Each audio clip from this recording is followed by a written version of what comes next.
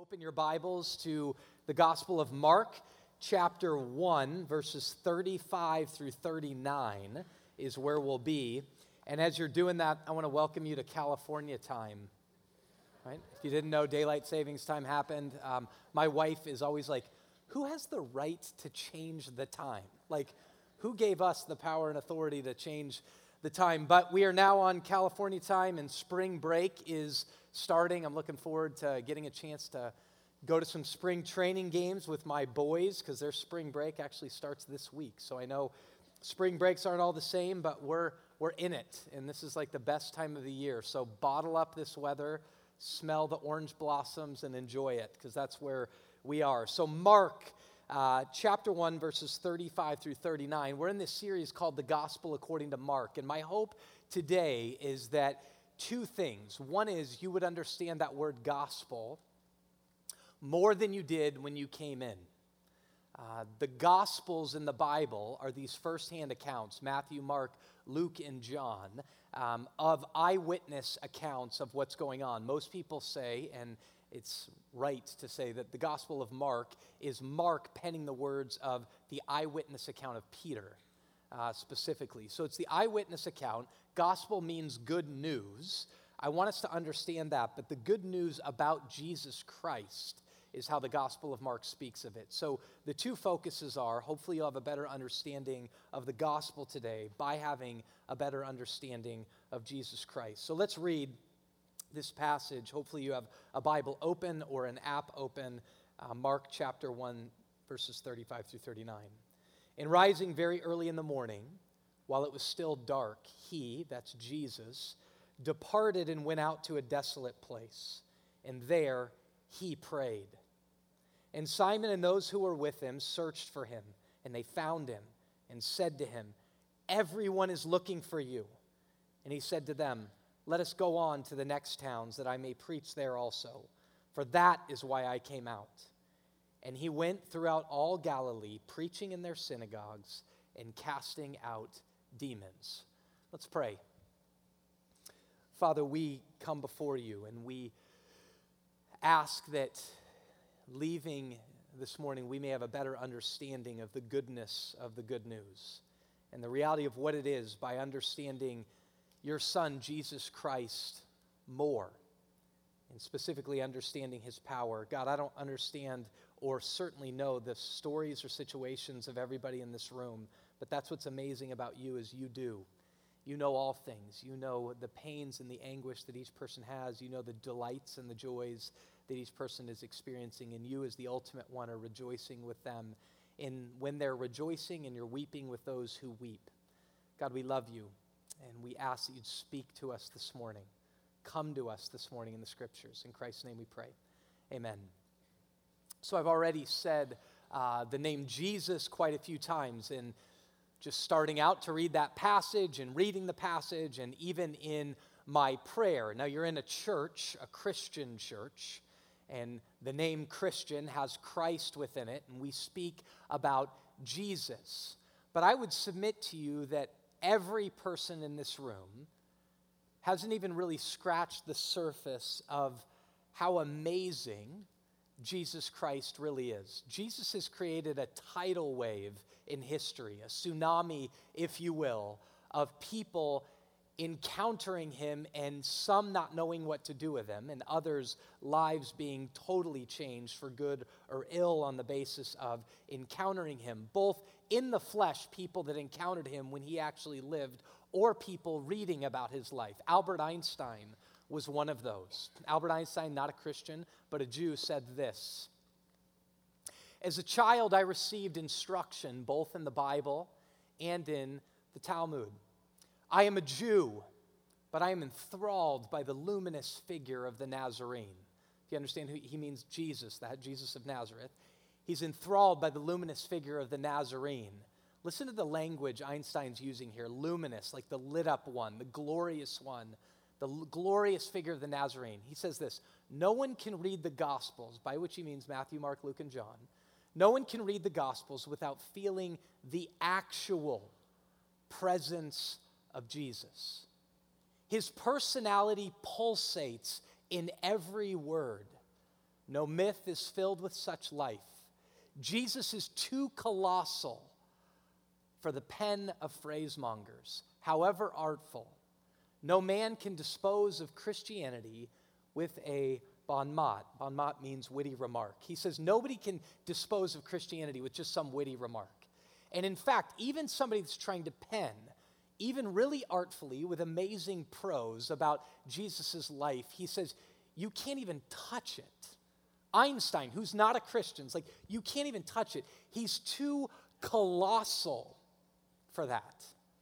Now, I like starting out with this because there's people in this room who would self-identify and say, I'm not a Christian, as Einstein himself said. And yet Einstein, even as one who would not claim to be a Christian, says Jesus is way too colossal to ignore. Now, when I think about the word colossal, I think about Magic Mountain. There was this huge roller coaster at Magic Mountain called the Colossus, which right now they're in the midst of reconstructing and adding some steel to it, and they're going to end up calling it the Twisted Colossus. But the first time I ever went on it, I ended and went, I've never been on a roller coaster before. Like, I've been on roller coasters, but until I went on that, I've never been on a roller coaster before. Because it was colossal, which means huge, powerful, titanic. Einstein says that about Jesus. He's too colossal for the pen of mere phrasemongers, and no one can dispose of him with just a witty statement. So why would we study the Gospel of Mark, the Gospel according to Jesus, the Gospel about Jesus according to Mark, for so long? Tim Keller says it really well in this book, Jesus the King, and I just want to steal his lines exactly. He says, I trust that you will find the figure of Jesus worthy of your attention, unpredictable yet reliable, gentle yet powerful, authoritative yet humble, human yet divine. Just stop there. This is the amazing part about Jesus. You just sang a song that said lion and the lamb. Those don't seem to go together, right? Listen to all these things that don't seem to go together. Get your attention. Unpredictable yet reliable, gentle yet powerful, authoritative yet humble, human yet divine. I urge you to seriously consider the significance of his life in your own. Keep that quote up there. This is what we want you to do going through the Gospel of Mark. I don't care if you've been a Christian since you could ever remember, going like, I was birthed a Christian.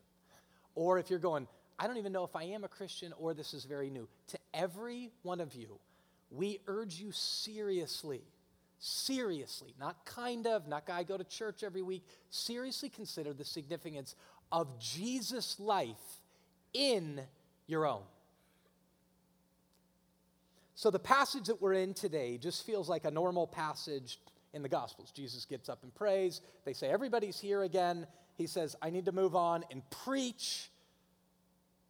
And then he goes and preaches and casts out demons. It feels like that's the Gospels over and over and over again. But in the Gospel of Mark, you see this, that where Jesus comes because of his power, things change.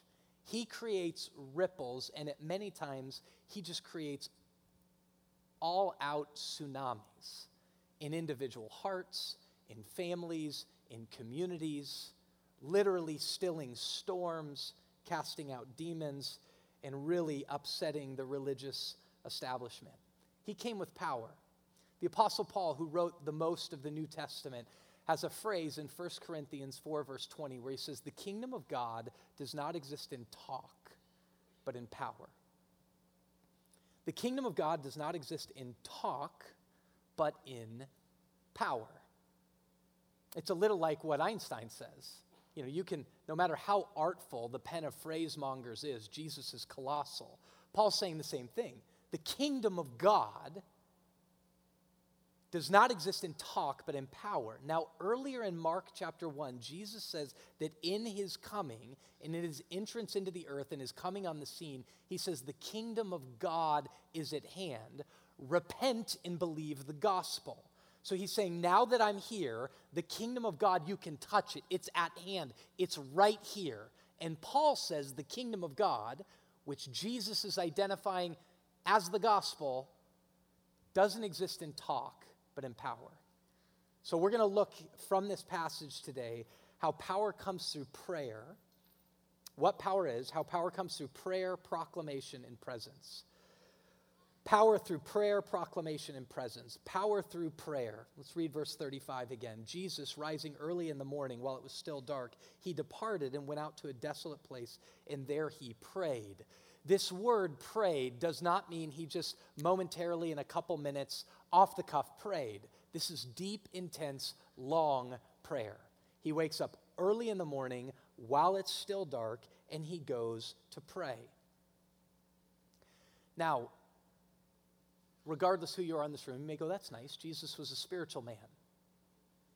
But the interesting part about that is we're Christians, and Christians, like Tim Keller said in that quote, believe that Jesus is both human and divine, 100% man and 100% God. If Jesus is 100% God, why does he pray? And to whom is he praying to? All throughout the Gospels, you'll see this thing about Jesus praying, and then power goes out of him in his ministry, in what he goes to do. Prayer and power, prayer and power. And Jesus seems to understand that he needs power because oftentimes he will remove himself to go pray. Jesus understands he needs power. And the question is, why does Jesus need power? Well, let's just pick up this idea of needing power a little bit. Last night, my kids finished dinner, and there's been something established in our home. I don't know exactly how it happened. I don't know if my wife taught them or I taught them through what we've said or through what we've done. But there is this thing that after dinner happens, there's an expectation, and the expectation is for dessert, ice cream. So they'll go, are we ready to have ice cream? Or whatever the dessert is. Most often it's ice cream. And we'll say, wait. And then they get really antsy. And my boys are in this phase where they love watching the Food Network, so they like playing Chopped. So basically they want you to put all the food out there, and then they make something that doesn't look one fraction as good as anything that comes out on the Food Network, but neither here nor there. It's cute at some level, right? So they say, how about we make the ice cream? So they undo these chocolate eggs that are in this container because of Easter, and they start throwing them in a cup that they're going to try to melt to make chocolate sauce. And then Yale gets out, and just to put this in perspective, Yale's 7 years old, and he's about this tall, and our counters are like this tall. So he takes the ice cream out of the freezer, and he plops it up on top of the countertop. And the whole time I'm thinking to myself, there's no way on that countertop he's going to be able to get the ice cream out. So I say, hey, buddy, I'll help you. In essence saying, you're powerless to get the ice cream out of that. You don't have the leverage. The countertop's taller than you are. You've got to get in to get the ice cream out. And so they're microwaving chocolate, and then soon enough you see him and he's trying to get it out. And in a normal ice cream scoop that should make healthy balls of ice cream, right, he scoops and he gets like a thin film of ice cream. And he puts it in, and he puts it in. You see about the fourth one, he's looking at it like, this is not working. Well, I had offered my help. He didn't want to access it. But at the moment he found out he was powerless, he said, Dad, will you come? And so I come, and because I have the leverage, I have the power to get one of those true balls of ice cream and then put it in. But he was resisting that. But when he realized he needed power, he accessed it. So Jesus seems to fundamentally understand he needs power. And what he goes to do is spend time with the Father. Now, this is really important if you want to understand Jesus. If the question is asked, if he's God, why does he need to pray? You need to understand something about God. Christianity fundamentally believes in what we call a triune God, Father, Son, and Holy Spirit. We believe God is powerful, not just powerful, but all powerful. All powerful meaning all the other gods of the nations, all the other gods that people believe, the Bible says, are not gods at all. There is one God, and this one God exists of three distinct persons, Father, Son, and Holy Spirit. God is all powerful. The theologians call that omnipotent. Omni, powerful, all powerful.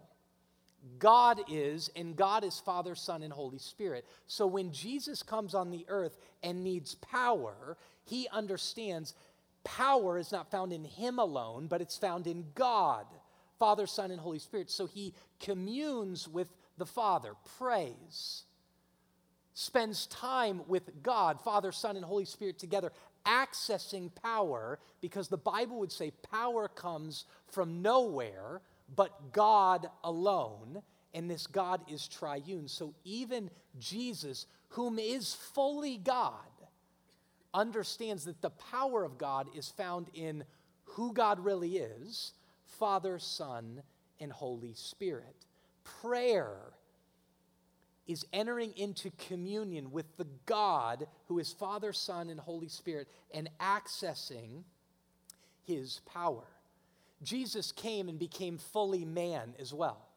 So he was showing us what it is to access the power of God by being in communion, which he had always been in for all of eternity with the Father and with the Spirit.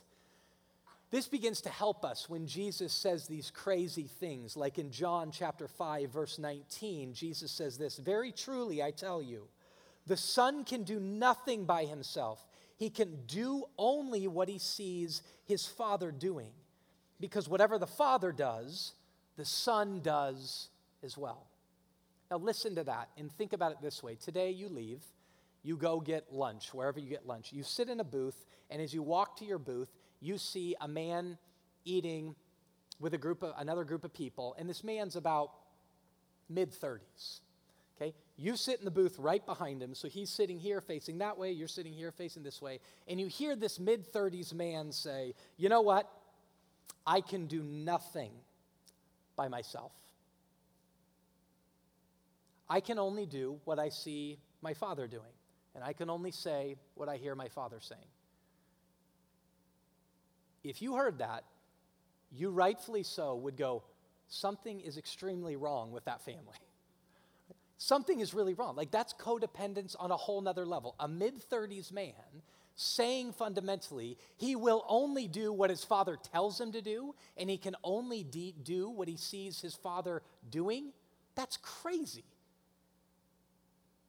That's absolutely insane. And yet Jesus, who is fully God, speaks about his union with God at such a level that he says, "I can do nothing. I can have no power. I am powerless to do anything without the Father." And then Jesus says another crazy thing to you and I.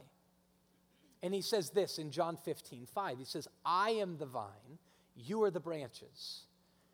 If you remain in me and I remain in you, you will bear much fruit.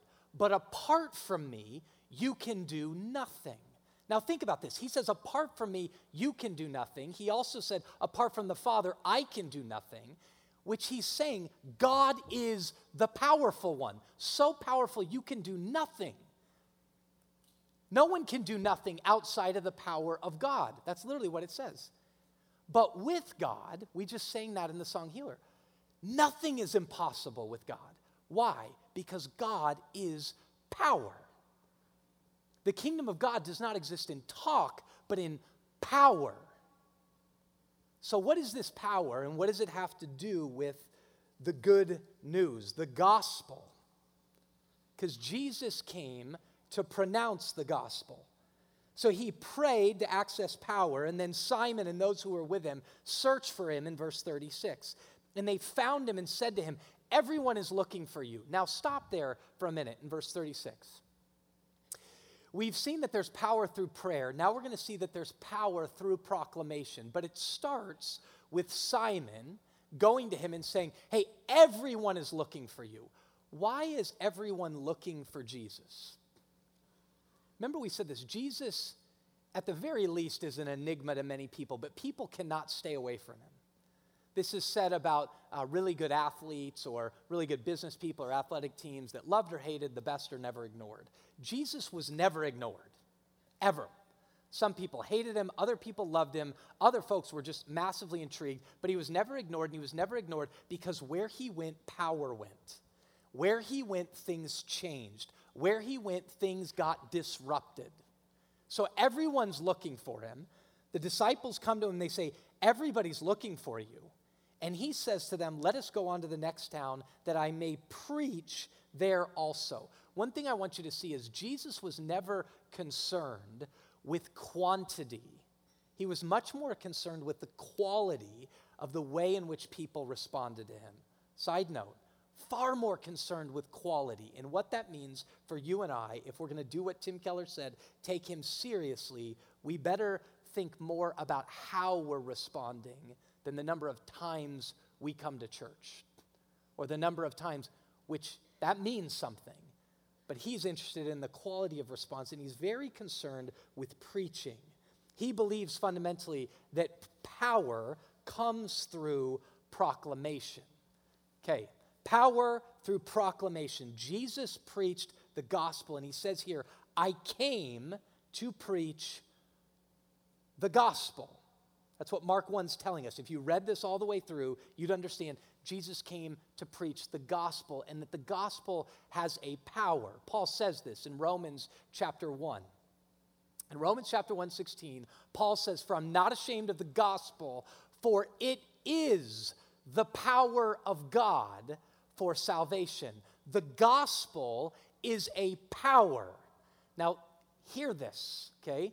The gospel is a power. You got to follow this logic. This isn't hard logic, but the gospel is a power, according to Paul. We've just established God is power. So in a very easy equation, we could say God is the gospel. John Piper wrote a book by that title. God is the gospel. So let's break that down even more. What does that mean really when we understand this? So God is all powerful. The gospel is the power of God unto salvation. Help that build out for us then what the gospel is. Let me start by saying this. Remember in Mark chapter 1, verses 14 through 15, 16, Jesus said, in his coming, the kingdom of God is at hand. Repent and believe the gospel. And the kingdom of God doesn't exist in talk, but in power. So the kingdom of God is power because God is power, right? If there's a kingdom in which God reigns and God is powerful, then the kingdom of God is power, and the gospel is a power. So let's think about this for a minute. The gospel is a power. Let's, in more detail, speak about what the gospel is. I have an app on my phone that's a Bible study app. For all of you people that aren't tech, apps are applications that you can put on your phone, and they do cool stuff. So if you like cool stuff, check out apps. But there's an app on my phone called Accordance, Accordance. And I like Accordance because it brings up the Bible, but then it does word studies. You can find out what the word in the original language really meant. So in verse 38, and he said to them, let us go on to the next towns that I may preach or proclaim. When I push preach, it pops up. And if I look at the definition of this word, it says that preaching is to publish or to proclaim something as a herald, to noise it abroad, to announce as a matter of fact. So let's stop there. It's to preach, to announce something as a matter of fact. As a matter of fact, not as a matter of advice. The preaching that Jesus did was the heralding of news. So start here if you want to understand the gospel. The gospel is news, not advice. Let me tell you the difference. I'm a father, and I have two boys, and kids in general. I have 4 kids, and kids in general have kind of a mischievous streak to them a little bit. So there's these moments where moms and dads are always teaching their kids, what to do and not to do. They're giving them advice, like no more monkeys jumping on the bed, right? I think we've used that before. So kids bounce on the bed. You say, don't bounce on the bed, you'll get hurt. Or kids do stuff to walls, like take crayons and walk along the wall and just do this. So you try to preempt stuff like this as a parent, and you'll say things like, we don't throw anything but balls. We don't throw plates. We don't throw pots. We don't throw pans. We don't throw weights. Right? Whatever these things are, we don't throw this. We don't throw anything but balls. And in the house, we only throw soft, squishy balls, not soft balls like girls play with, but soft, squishy balls. We only throw that. So then we'll say, what do we throw? And hopefully they'll teach balls. And that's preemptive. That's advice. But if now the kids are in their room coloring on mirrors with crayons and throwing weights that were at the bottom of balloons into mirrors, and then all of a sudden you walk to the door and your kids have crayon and markers all over the face, and there's crayon on the walls, and they're throwing things that aren't balls, and now one of the kids goes, "Dad's here." That's not advice. That's news. And the news means, oh no. That's a fact. That's heralding a fact. Dad's here. Mom's here. That's a statement of fact. When Jesus pronounces the gospel, it's not advice, it's news. And here's the news. The king has come. The news is the king, that's the news. The news is the king has come. Now think about this for a minute. My house, I pay for. Okay, some of you built your house. And when you leave and your kids don't obey the advice and they begin to destroy the house, you're bothered by that. You're bothered that they didn't obey your word. You're bothered that they've destroyed themselves by having crayons all over their face. And you're bothered that they've destroyed that which you pay for or that which you've made. The Bible says that God made the world and everything that's in it. The Bible says that it was through Christ and for Christ that everything was made. The Bible says that you and I were made for Christ, that all of humanity was made for Christ, that all of creation, the things that we see and the things that we can't see, were made by and for God. But the Bible also says that in our rebellion of not listening to God's word, wasn't just like, oh, they forgot to obey, but that through our disobedience, hell was unleashed on the earth. Evil. And that hell was unleashed on the earth not just by disobeying God's word, but by listening and obeying to the enemy, or who the Bible would call the devil, or Satan's word. And the Bible presents these two words, the words of God and the words of Satan, in very different ways. The words of Satan are out to seek, to kill, and destroy, and in fact have in each of our hearts, in all of our families, in all of our communities, and in our world at large. That's the word of Satan, that when bought into, he is out. His purpose is to seek, to kill, and destroy. And then there's the words of God, which are words of life, which are words that still to this very day uphold the universe by the word of his power, which are words that bring healing and liberation and freedom. So fundamentally, the Bible sets up that the truth about the world, that there is a battle taking place, a cosmic battle, if you will, between good and evil, between God and the devil. Now, if you're sitting in here and you're going, this is nuts, right? You don't believe this stuff. I would ask you this question. If you think that when we begin to enter into conversations about the devil or about Satan, and you go, that's crazy, I want to ask you, how do you then account for the evil that's in the world? The evil, the stuff that's easy to define as wicked and wrong. How is it that humanity never learns the lesson of mass genocide? How is it that we can't look upon the Holocaust and say that's awful, but not some decades later, not even that far, not hundreds of years later, just a few decades later, we have people literally lining folks up, lifting up their heads and cutting off their heads, and now through technology putting it on videos. How do you have around the world just evil, wicked evil, sexual abuse, exploiting children, trafficking children,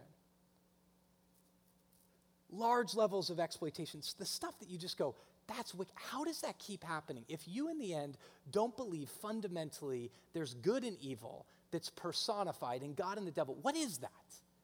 And here's where it gets really close to home, is that when Jesus teaches, he says these provocative things. We've said that. So he says things like, you've heard it said, don't commit murder. Don't behead people. But I tell you, if you've hated someone in your heart, you've committed murder already. Or you've heard it said, don't commit adultery. But I tell you, if you look upon a man or woman with lust, you've committed adultery already. You've heard it said, don't steal, but if you hoard and possess things only for yourself, you've stolen already. I mean, that's the logic. So the evil in the world, how do you account for it? But how do you account for the evil in your own heart? Why is it so hard for you to get over the hump? Why does it constantly feel like you're in bondage? Why does your family consistently feel broken even when you go, everything's going well, but there's still those certain things that aren't going well? Or you go, nothing's going well. In the end, what is that? The Bible's very clear that that's sin. Sin that's in the world that affects us at an individual level, sin that's in the world that affects us at a communal level, and sin that's in the world because fundamentally there is a cosmic problem with the world. Now look at this verse when you want to understand what Jesus came to do from 1 John chapter 3. Whoever makes a practice of sinning is of the devil, for the devil has been sinning from the beginning. The reason the Son of God, okay, be loud with me for a minute. Let's just act like we're a Pentecostal church responding. Who's the Son of God? Jesus. Okay, the reason Jesus appeared was to destroy the works of the devil. The gospel, folks, is news that the King has come. And in the King coming, the works of the devil will be and have been destroyed because God came. Now, if you go, the works of the devil, and you presume for a moment you aren't a part of that, your heart, in its sinfulness and in its wickedness, has not bought into the lies of the devil. Whoever makes a practice of sinning is of the devil. Jesus says these crazy things in the gospel where he looks at the most religious people and he says, you are of your father, the devil. 1 John talks about the devil, that the enemies of God are the world, the flesh, and the devil. The devil enters into the scene, and through us buying into his word, the whole world comes under the prince and power of this air, who's now the devil. That's the world, and then the flesh. This sin, this rejecting of God and going the way of the enemy is what is in our hearts deep down. So now when you look at the problems of the world and you say, ISIS is a problem, death is a problem in totally unhuman, disease, financial problems, marriages that are in shambles, addictions, joblessness, insomnia, not being able to sleep. You add to the list of the things that you go, this is why life stinks. The Bible says it's because of sin. And the good news of the gospel is that the King has come back. The Creator who made the world has come, and he's a Savior, and he is a deliverer, that in his presence he's come to destroy the works of the devil. So when Jesus has all these people coming on and he goes, here's why I came, to preach, to proclaim that the King has come. And then you go, if all preaching is words, why then does every time he preaches things like demons being cast out in this very passage? And he went throughout all of Galilee, verse 39, preaching in their synagogues and casting out demons. Why is that? Folks, because he's the King, because he's the omnipotent God who has the power of God, that when God comes on the scene and his enemy is there, he knocks him out. That's what the King does. So the King sits with us right now and you go, I have all this stuff in me. He's saying, come to me and I'll knock it out. That's what repentance is. Sin, the world, and the devil are here. Jesus says, turn around and come to me. Jesus and sin are the opposite directions. And when you go to Jesus, sin has to be left behind because sin and the enemy will not be in the presence of Jesus. This is why you're going to see in the Gospel of Mark, Jesus comes on the scene and these demons go, what do you want to do with me, Jesus, Son of God? Because they know they're about to get knocked out, right? They know that. That's the moment of what happens. So think about it in all of the influence of what that is. The addictions in your life, the apathy of your life, the brokenness, the desire when Brian was talking about counseling to return evil for evil. That's all a lie of the enemy. That's what that is. This sense of entitlement that people should do something to you rather than I should consider the needs of more important than their own. The root of that, Jesus says, is the same root. When you're trying to wound people with your tongue and lash out in them with the tongue, is the same root that causes ISIS to behead people. So, church, let's not be the people who speak of the horrors of ISIS while we do the very same thing to our kids or our spouses. And the only way, church, we get through that is in the last thing. Power comes through the presence of God. One word as we end. Look at what it says about Jesus here. In 39, and he went. And he went. This is the most amazing part about God. God could have left the world that he made to its own and let it fall into the destruction that we created for ourselves by not walking with him. But he went. Why? For God so loved the world that he gave. He sent his son, and his son went. And Jesus walks throughout the Gospels, saying to people consistently, come follow me. Saying consistently throughout the New Testament, come to me, all you who are weary and heavy laden. All of you who are experiencing the terrors and the horrors of sin. All of you who are blind and deceived by sin that's promising you one thing and delivering to you the very opposite thing.